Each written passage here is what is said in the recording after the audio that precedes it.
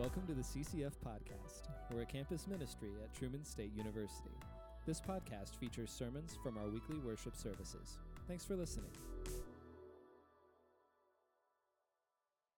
And on that note, we are coming back. We're back, baby.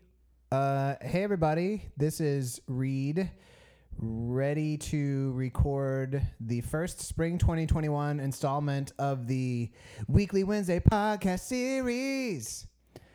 It's my turn to answer some questions that you have submitted via Google Forms, but I really was too scared to just sit in this room by myself answering questions about myself. It is intimidating, I won't lie. So I asked Mare if she would be the moderator this time. And so here I am. The questions that you all have turned in, Mare is going to randomly select, or at least I think it's going to be random. I don't know. She can curate. She can random. I don't really care. She's going to ask me some questions, and I'm going to try to answer them. And just as a disclaimer right off the bat, I doubt we'll get to all of them. And so if you submitted a question that I end up not answering and you really want to know the answer to it, then reach out. Send me a text message or an email, and I would love to talk about any of these questions. Where can they find your contact information, Reed? On the CCF website, Mare. There it is. ccftruman.org. Now you have no excuses. For Can't find me on socials because I'm not there. He ain't there. They're all gone. Bye. If you have my phone number, you can text me or get my email on the website. And I'm ready to go. We're going? Is there anything else I should say? Should I introduce myself? People know me. No, and I think you'll introduce yourself via these questions anyways. But yeah, in case it wasn't clear, we're not doing a Q&A themed semester. We're just having a couple here and there. But we just thought that we'd start us off strong, you know? All the young staff people went last semester, and we now did. it's and then they got jealous. Then all the dads got peoples. jealous, and so now they want to do it too.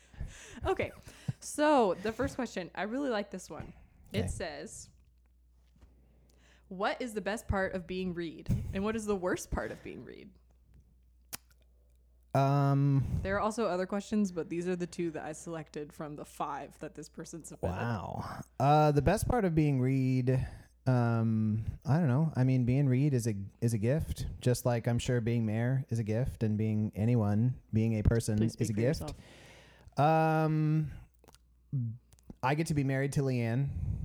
If you're Reed, you're married to Leanne, which means you have a constant influx of amazing storytelling. You have a person who who kind of gets life and is like willing to work with you and put up with your weird brain.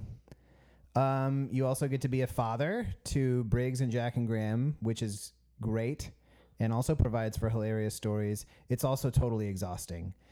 You get to work with great people at CCF, including Mare.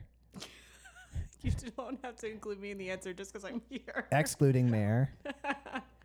Great people at CCF. It's wonderful. Your other soulmate is Derek if you are Reed. The worst part of being Reed is, I don't know, people misunderstanding you, like thinking you're hard to read or that you're like intimidating when you really don't want to be intimidating, or that you're like, I don't know, like mad at them or something. And I'm really not mad at you people, and I really don't want to intimidate you. I want to be your friend. That's really what my role is here, is professional friend. And also the worst part about being Reed is that growing up, whenever you would tell somebody your name, they would say, "What? Weed? Your name is Weed?" Oh.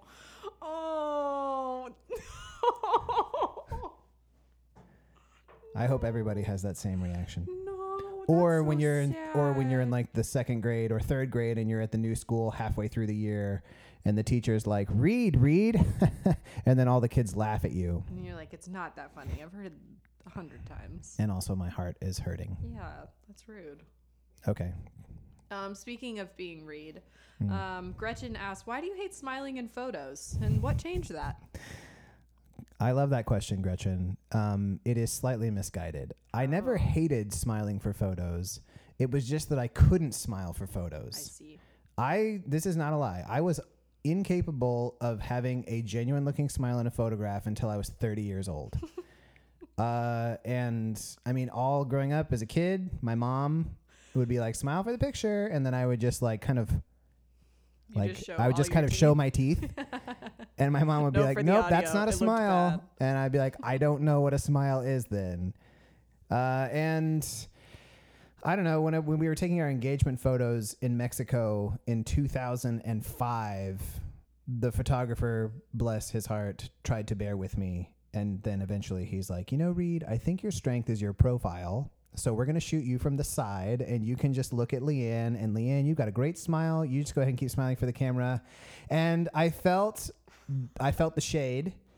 And then God helped me because the man went to take our picture and he knelt down like one knee to the ground and he put his dress slacks in a big pile of dog poop.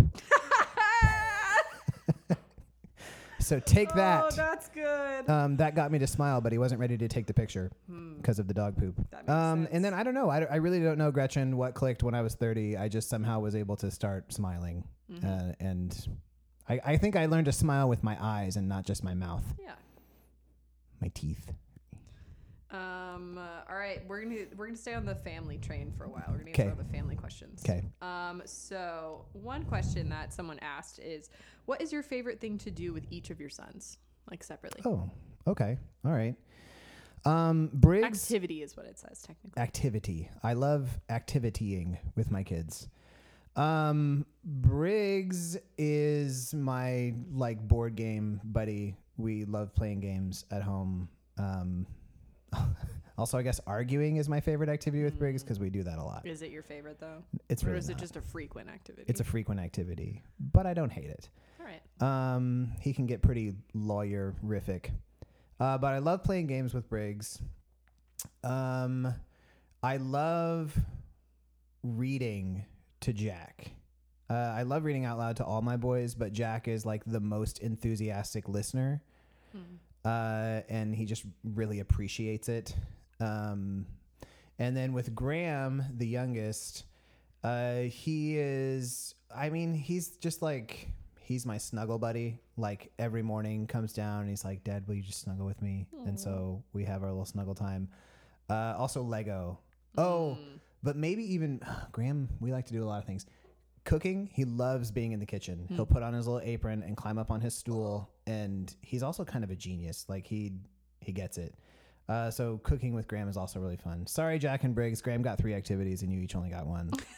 That's part of being the youngest, which I know because I'm also the babe, and so are you. I am. I don't know if I relate in that way though. Like being spoiled by your parents, or not at all. Oh, sorry. Well, before Speaking this of your parents, though, yes, I have another question. I've got several parents.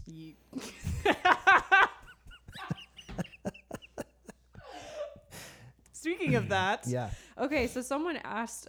They said that you have been open about your relationship with your dad, and they were wondering how this has affected your relationship with your dad. How's it affected the way that you interact with God as like your heavenly Father, and then also what would you offer to people who also don't have the greatest of relationships with the father or male figures in their life, and how that relates to your relationship with Christ. Okay, so just a lighthearted, easy question. Sorry, just here. like it. Yeah. No, that's great. I want to say that. Well, I want to answer the second question, the last question first. Yeah. To people who have had difficult father issues, and that is to say, yeah, that's hard. But also to say that things are redeemable. That like I've told people more recently, probably the last 8 months has been like the best things I've ever been with my dad. So things can change, right. And change can be a long con, right? So like forgiveness, it only takes one to forgive. It just takes me deciding that I'm going to forgive. But it takes 2 to reconcile. Yeah, and that true. Reconciliation, like forgiveness can be a long and hard process.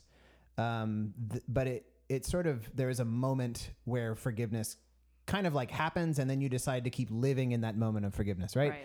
Reconciliation is like a much, I feel like, longer and harder to like define. When are we reconciled sort of process? I mean, so for those who are wondering if that can happen or will happen, I would say, like, you know, for me, the reconciliation process with my own dad is, I don't know, 18 years in the making, like since I left home basically, but it's going good. It can go well. And when it comes to how that affects things with God, I guess just, well, for me personally, I never felt like jaded about God because things with my dad were hard. I never like sort of projected the difficulty of things with my dad or just the way that he was. I didn't project that onto God and be like, well, you must be bad too because you're a father. That's interesting. It is, I don't know, seeing God as father and trusting the goodness of that can be redemptive for the notion of dads and fathers. I mean, obviously, yes, people are flawed, and there are also many other ways of thinking about God besides father in the Bible. You know, lots of other metaphors, images, roles that God can play. And so if father is really difficult for you when it comes to God, I would say you can set that aside. And if it's easier for you to like understand or like engage with the goodness of God by thinking about some of the other metaphors that we have for God in the scriptures, then I would say focus on those. Let the father thing happen when it's time. The father thing. And then this person also said, just an easy question with that. How do you feel about watching subtitles while you're watching movies? Or having subtitles on? If the movie is in English, I think that's an atrocity. I think that is... Atrocity. You heard it that is, first. to use my mom's word, that's appalling. That's a good one. But if it's a foreign language film, I'm way more subbed than dubbed. Like, absolutely would rather hear the original language and read the subtitles. I'm all about that. All right. Well, that makes sense. Mm-hmm. Dubbed movies. That's dumb. I'll say it. Dumb. This is another sort of staying in the family vein.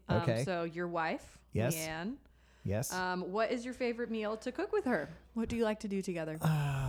What do you like to cook together? What do we like to cook together? We cook together a lot. We are very just fortunate that our schedules work where almost every night of the week we get to cook together. That's really nice. I know. I don't take it for granted. Hear me, you people who are, well, college students probably mostly aren't, but anybody else who's like, I know how lucky I am. Okay. I get that. I saw this question last night in the forum and I asked Leanne and she was like, well, making pizza together is great. Mm-hmm. We sort of have our duties. I don't like to touch the dough. That's her thing. I do like the sauce. Mm-hmm. But she said definitely the thing I like to have you cook for me is fajitas. Fajitas are kind of my thing. Like I got a marinade that I do. Yeah, They're I feel pretty like you yummy. talk about fajitas a lot. We do it that's your almost go-to. once a week. Okay. Yeah, it's kind of my go-to. So, yeah. Okay, cool. But we always have a good time cooking. It's like our way to kind of unwind after work, and we talk while we cook, and it's always really fun. Okay. To kind of transition into more CCF related questions. Okay.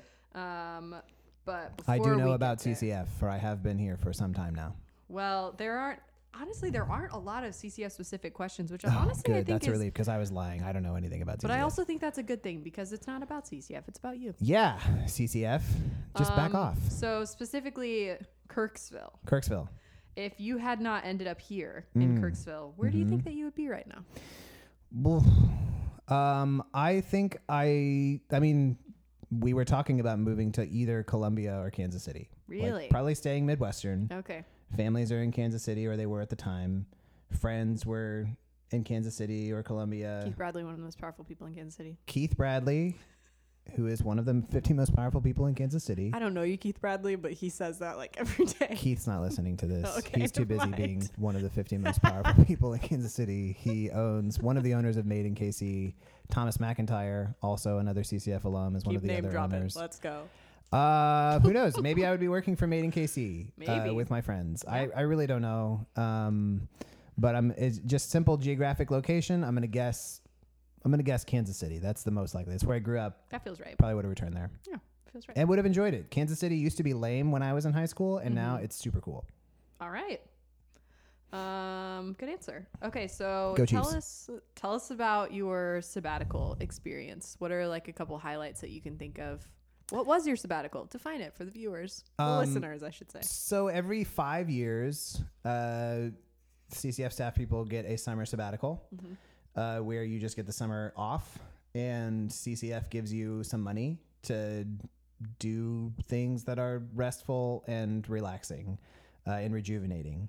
The big thing for us was Leanne and I went to Spain with Derek and Taylor Franklin. Yes. Shout out. And also Leanne's cousin, Georgianne, and her husband, John, who were living over there at the time. So we went and we walked across Spain for like 6 days on the Camino de Santiago, just known as the Camino. And it was fantastic. I mean, it was Spanish countryside. You kind of walk through the countryside and you'd end up in a little town at the end of the day. And, we'd stay like in places where they would serve us dinner, like a home cooked dinner. Have you seen the movie about the guy's like journey on the Camino? I have not, The Way. but actually Tyler, your boo, told me I should watch it. And somebody else had told me. We watched it together. What did you think? And I thought of you guys the whole time.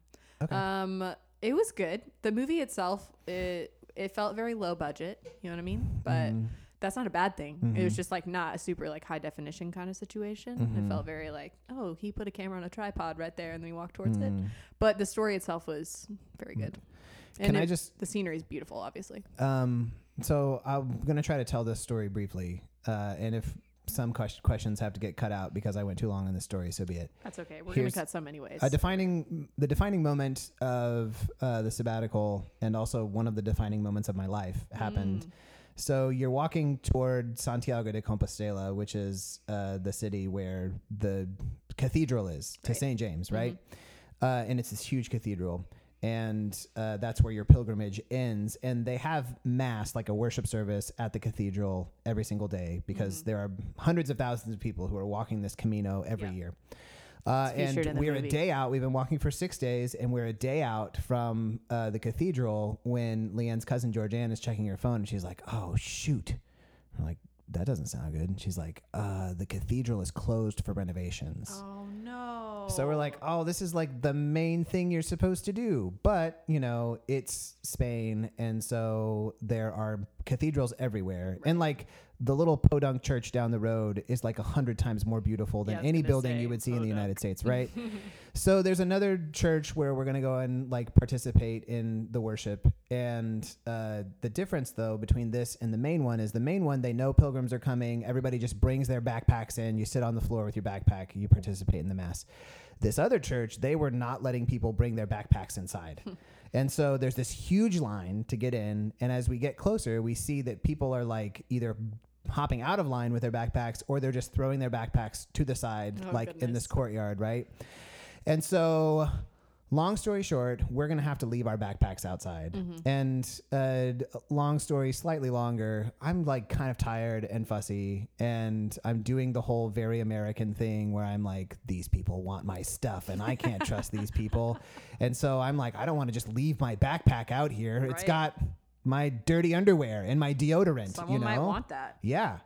And so everybody's like, well, we're going to go into the mass. And I was like, I'll just sit out here. And I tried to kind of play the martyr card, where I was like, I'll sacrifice. Oh, just leave me. I'll sacrifice my experience for the good of our backpacks. And so and Leanne's cousin was like, I've done this before. I'll sit out here. And I was like, no, really, it's okay. This is my choice. But really deep down, you're like, I am so angry. I just knew that I was being a butt, and being kind of having a pity party. So you had to like double down. And so I doubled down. Yeah. And it's that awkward moment where you've gone over the cliff and everybody's seeing you. Exactly. And I'm like no, really, it's fine. And so John goes up to Georgia and he's like, babe, just leave him. Babe. So they go outside and I'm sitting outside, sulking. And as the minutes go by, right, and the mass starts, and I hear the voice from within, like the church, the actual voice, the priest's voice, like in Latin, like summoning everybody to worship, and it's kind of like reverberating like ghostly through the narthex out the front door. And I'm like, I should really go in there. But I'm like, it's too late now. I've already like doubled down on sitting out here On my with my bad stuff. attitude. And I can't let people have my stuff. And then I'm sitting there nursing a blister on my toe. And this couple walks down the stairs to the courtyard to go in. And they're also peregrinos. They're pilgrims. And this girl who's, I don't know, they're probably in their 20s. She's got blonde dreadlocks and an Australian accent. And she sees me and she has this huge smile on her face at the end of both of our journeys. And she just goes, congratulations. Aww. And then she walked in and I was like, for what? I'm just sitting out here with my freaking backpack. Right. And sitting there, knowing that I'm making a huge mistake, not going in. And, then I imagine myself having to tell Derek about this story after we get back. And I'll be like, I walked the whole thing and then I didn't go to the mass because I thought somebody was going to steal my backpack. And I just could see Derek's face. And that was what was like, okay, get up and leave your stuff and go in. And so I went in. And my group, the Franklins and everybody, they're and Leanne, they're standing toward the back, and I walk up, and I don't say anything. I just walk up, and John, major in the Army, like he's a military guy, right? Like kind of like he's all about objective, mission focused. He's a really nice guy, not the most sentimental of types, and he just like looks over at me. Kind of like turns it, instead of just turning his head, he like turns his whole torso to like face me, you know, and he just like reaches kind of a stiff arm out and like pat on the shoulder. And then I knew we were good, you know, and we had the mass. And actually, while we were in there, I started to hope that we were going to go back out and our backpacks would be stolen. I was like, I hope it's just all gone, you know. Anyway, had this great moment, but then had to fess up to everybody at dinner. I was like, I know that I was being a huge brat. I'm really sorry. And they were all really great about it. And then we had an amazing rest of our trip. Wow. Yeah. That's a good story. Thanks. It was very embarrassing at the time. It was here are these people are the worst. and they're seeing the worst of you. Yeah. But they were so wonderful to me. Yeah. You know? Okay. That's when you know that they're true friends. Sabbatical highlight. That's a good one. Yeah. Speaking of seeing Derek's face in your brain, knowing it's always there. Derek in your brain, what is your earliest memory of him? Earliest memory of Derek James Rohr, before he was the third. I've known him quite a while. There was a time before Derek was like a poet, and before he went barefoot everywhere, and before, I don't know, he's always been kind of insane though. I will say that.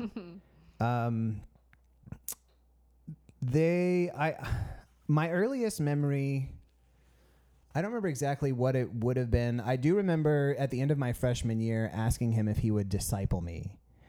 And so we must have had some interactions before that. And I emailed him. What? Did he say no? Sorry. No. He said, yeah, let's do it. And then he was like, over the summer, let's memorize this psalm. Like while we're both away from school. And so I don't think both of us memorized it. One of us may have. The one who will remain nameless, but who might be the one speaking at this moment. But then when we got back, it's like, okay, let's read this book together. Read The Cost of Discipleship. And we were going to read chapter by chapter, week by week. And I show up the first week and I read the first chapter. And I think Derek read the first chapter. But then the second week, I read the second chapter and Derek's like, yeah, I didn't get to it, but I'll definitely catch up. And then the third week, third chapter, and he's still on the first and fourth and fifth. And I don't know that he ever made it past the first chapter. So, you know, Derek is often a better late than never kind of person. True. In this case, it might have been never, though. I don't think he ever finished really? it. Ever? Yeah. Yep. I also remember bawling on Derek's couch when Leanne tried to break up with me. And he just sat there with me, and I'm sure it was like, this kid is being very melodramatic. But were you being melodramatic? Probably. Yeah. I mean, my girlfriend also had tried to break up with me. She did break up with me. But then we ended up together, so it was okay. Everybody breaks up sometimes, you know? Don't I know it? Oh, I know it. Or multiple times. Oh, I know it. Oh, yeah. Okay, so a couple people asked you about children's books. If the listeners don't know, you have quite the affinity for children's books, would you say? Yeah, picture books. Picture books specifically. That's what I meant. Sorry. That's what I meant. More so than children's books. Yeah, not just children's books. Sorry. Although those are fine. Those are fine too, and they often overlap. So one of the questions is, if you could write one, what do you think you would want to write it about? I can write one. If you can't, and if you were capable of writing, write the greatest children's book ever. Have you read B.J. Novak's children's book though? I have. It's so good. It's very funny. The book with no pictures. Yeah, I read it to my nephew over Christmas break. He loved it. If you can get all into that, man, it's a riot. You know I committed. What would it be about? I don't know. I think two possible answers. One would be about forgiveness. Possums. I thought you said two possums. I'm sorry. Carry on. Two possibilities. Not possums. I would not write about possums. I'm sorry. Forgiveness, or there's this thing I'm always telling people where like the truth of something isn't the same as the facts of something. Yeah. Sometimes they overlap, but not always. I think I would want to try to convey that somehow. I mean, would love to see how you could get a child to understand that. Yeah, maybe I think maybe they know it innately and they have to unlearn it as they become adults. You know, hot take. Wait, like what? What would you say is like an example of that? Of them knowing the truth, but not the fact, or knowing that the truth is not the same as the facts always. I don't know. Now you're putting me on the spot. Can we come back to that one? Yeah, we can come back. Okay. We can just talk about it later too. Yeah, let's just talk about it sometime when we're not recording. All right, cool. We don't want that. We don't Definitely want not. that on the air. And then Alice Gerke asked two very important questions. Oh my gosh. You get to, in a direct quote, you choose which question you want to answer. Dealer's choice, baby. First question, can you do a squatch call for the podcast? Or second question, what is your favorite children's book? And why is the Berenstain Bears? And why is it the Berenstain Bears and the Golden Rule? I would never embarrass myself by trying to do a squatch call here. I can't approach that. I can't do that. My voice doesn't do like high pitchy kinds of things. Like it doesn't do that. I don't think that's I'm true. a really bad Is that screamer. true? I can yell. I can't scream. Yeah. Okay. Your Gerke is provoking me with the second question. Because here's the thing about Berenstain Bears post 1988. Okay. Is that, well, no, even into the early 90s, it was okay. Once Stan and Jan were gone and Jan Levinson Gould. Jan Levinson and their kids, Mike and whoever took over. I'm sorry. No disrespect.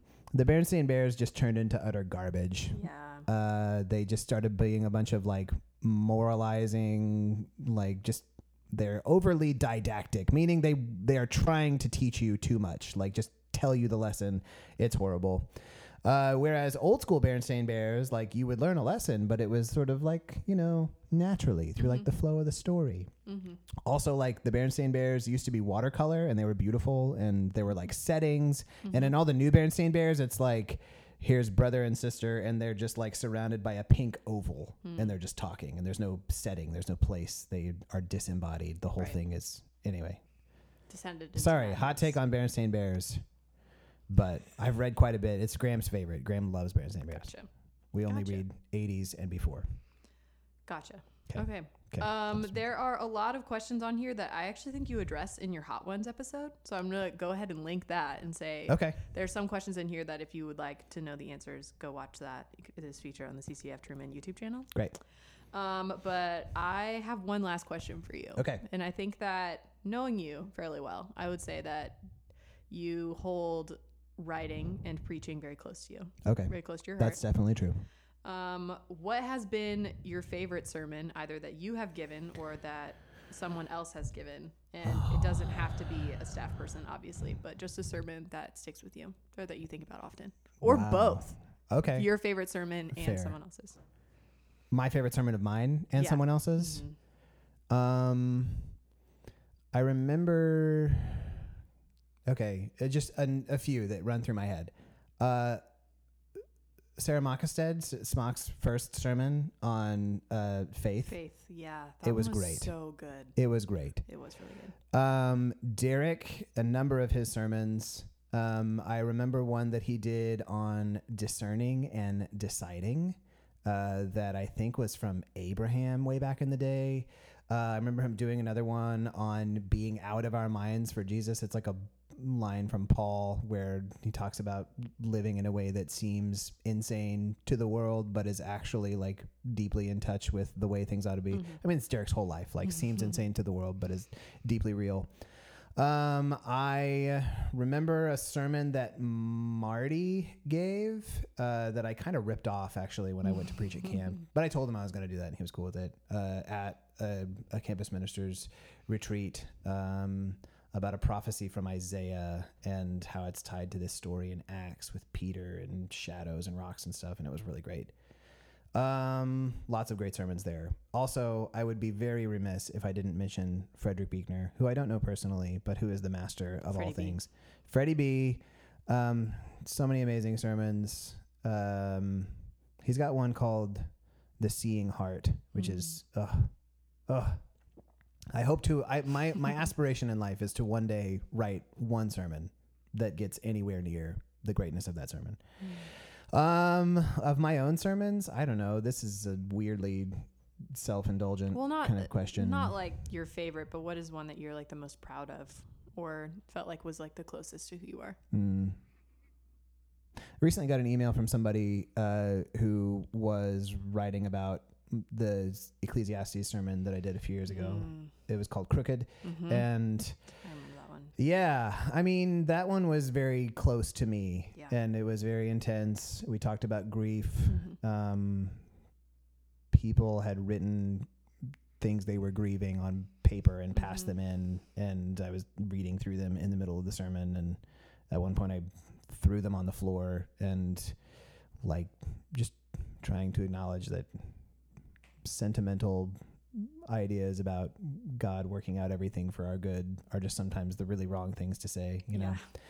And this line about, who can make straight what God has made crooked struck me as totally backwards. And also like, those are the kinds of things in scripture that I love the most that seem like that doesn't fit what I thought it should be. And then you go deeper with it and it ends up being something that's really, really true. Right. So probably that, I don't know, that one, somebody had just written to me about it. I think that one is one that I would gladly like recommend to anybody. And then the other one about, what was it? Oh, the Good Samaritan. I told the story about Briggs yelling at us for not helping the homeless man. Still brings tears to my eyes when I think about it. But that was that was one that was really close to me. I so concur. yeah, that's it. All great examples. Yeah. Man.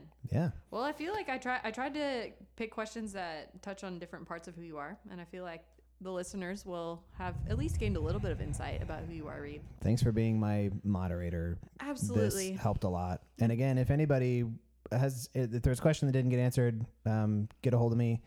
Or if you want to ask a question now, you can also get a hold of me that way. And I would love to hang out, talk. For sure. Or if you have any follow-up questions, things that he talks about that you would like to hear more about. What I'm saying is I just love talking about myself any chance I get, and I don't want to stop. Well, Weekly Wednesday podcast series. And we'll see you next week. Bye. Bye.